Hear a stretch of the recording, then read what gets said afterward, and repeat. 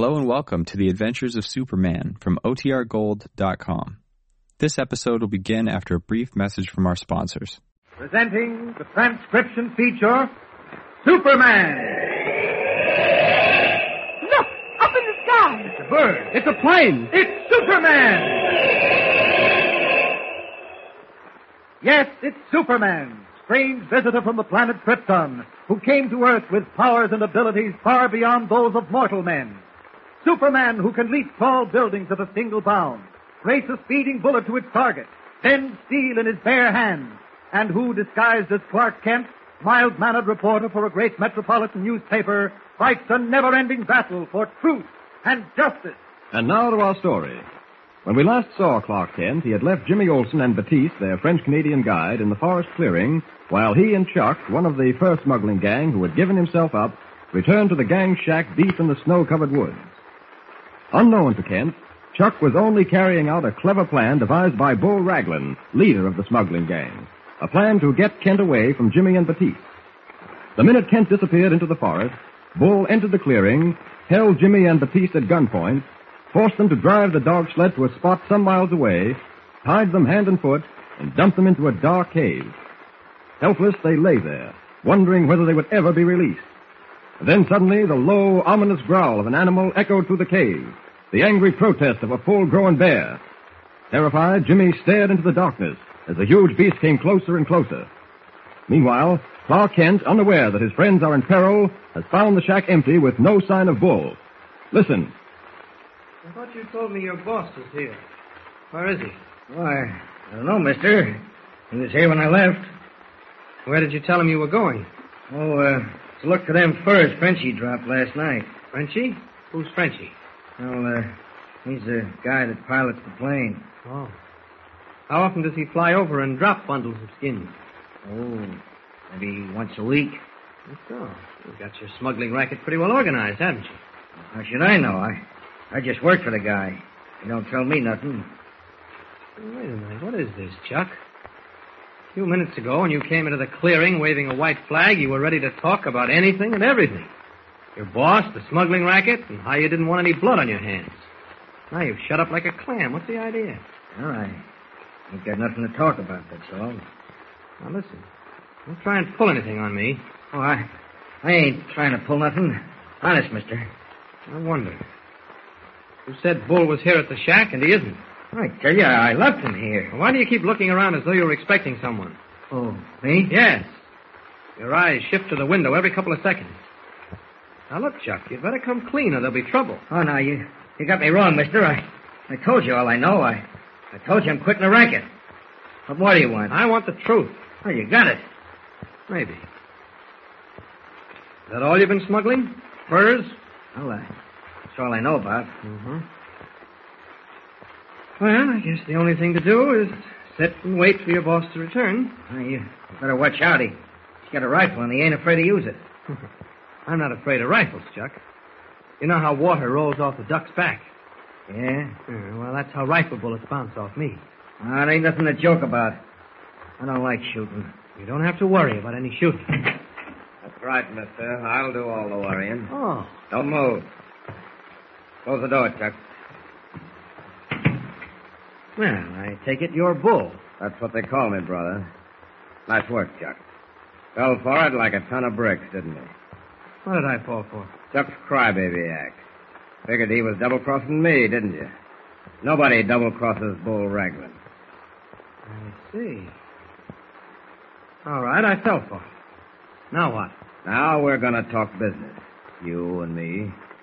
I'm afraid your method of doing business isn't mine. I think we can get together. Sit down. I prefer standing, if you don't mind. That's me. Hey, Chuck, take the rifle. Keep it on him. If he tries anything, let him have it. What? I told you I don't like shooting, Bull. You heard what I said. Take the rifle. Okay. Now, mister, here's the story. You stuck your big nose into my business, and I don't like it, see? That's too bad. You bet it's too bad. Too bad for you and your pal. Stop beating around the bush. What do you want? I got what I want. My mixed skin and your pal. And my... What are you talking about? I kind of figured you'd wake up sooner or later. That kid and your Canuck driver, I got them safely stowed away. If you laid a hand on either of them... Get back. Watch him, Chuck. Now I understand why you sent your sniveling henchman to bring me here. So you could get at Jimmy and Baptiste. You government guys sure are smart.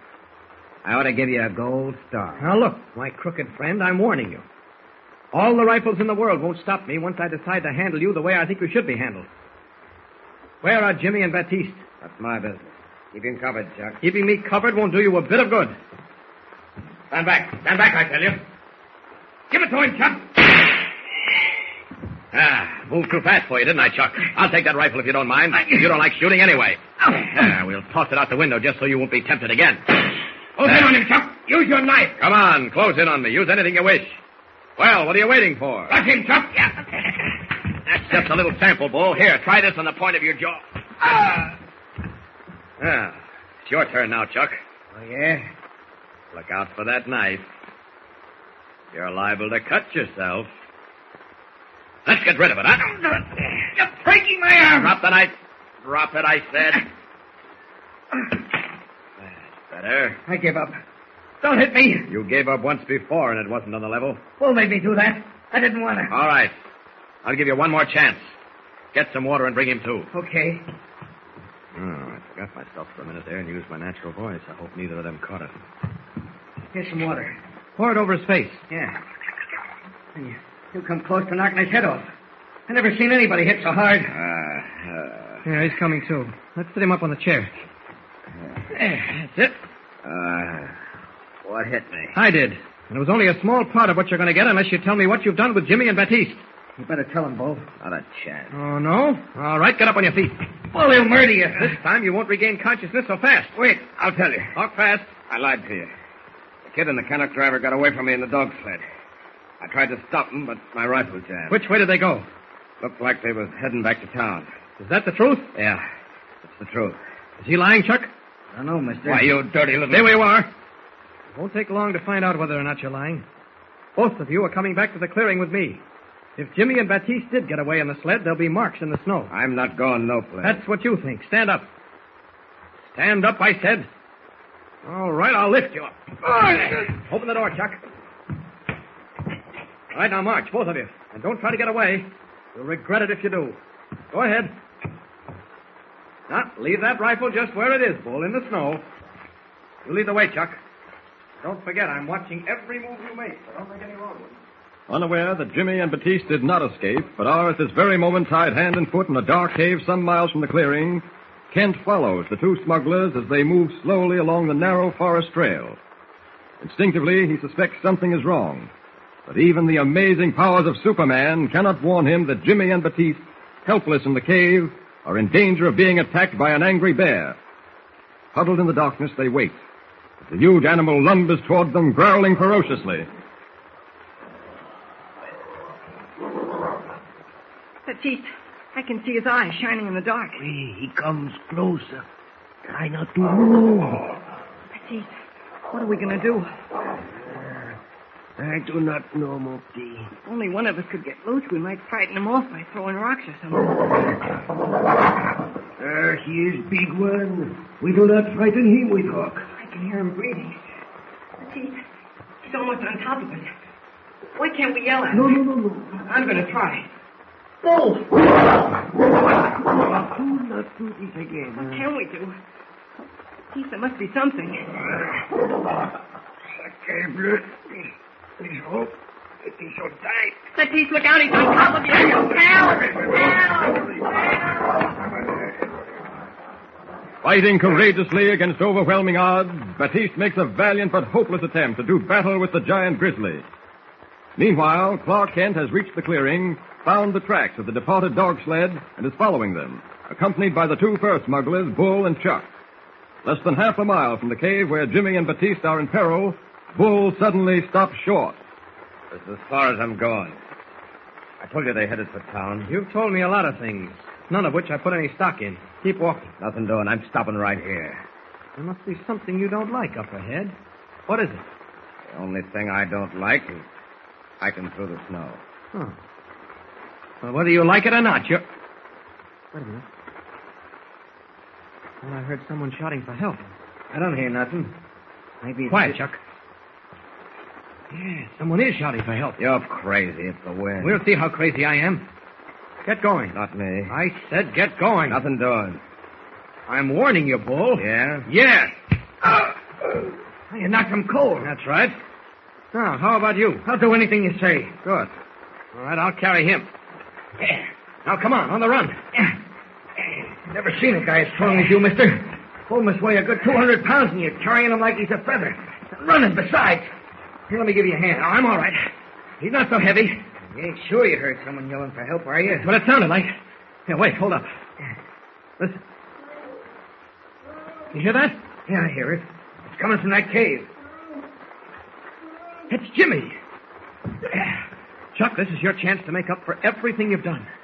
Now, you stay here with him while I go into the cave to see what's wrong. I don't think he'll come to so fast this time.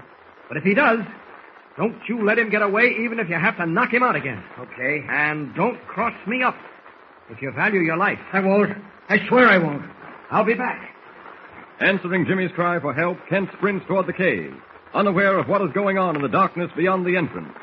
Unaware that within a moment he will be called upon as Superman to do battle with a full-grown bear. Is he too late to save Batiste from the savage fury of the huge animal? Listen to the next episode for thrills galore. Don't forget, tune in again for the next thrilling episode with Superman. Look, up in the sky. It's a bird. It's a plane. It's Superman! Superman is a copyrighted feature appearing in Action Comics magazine.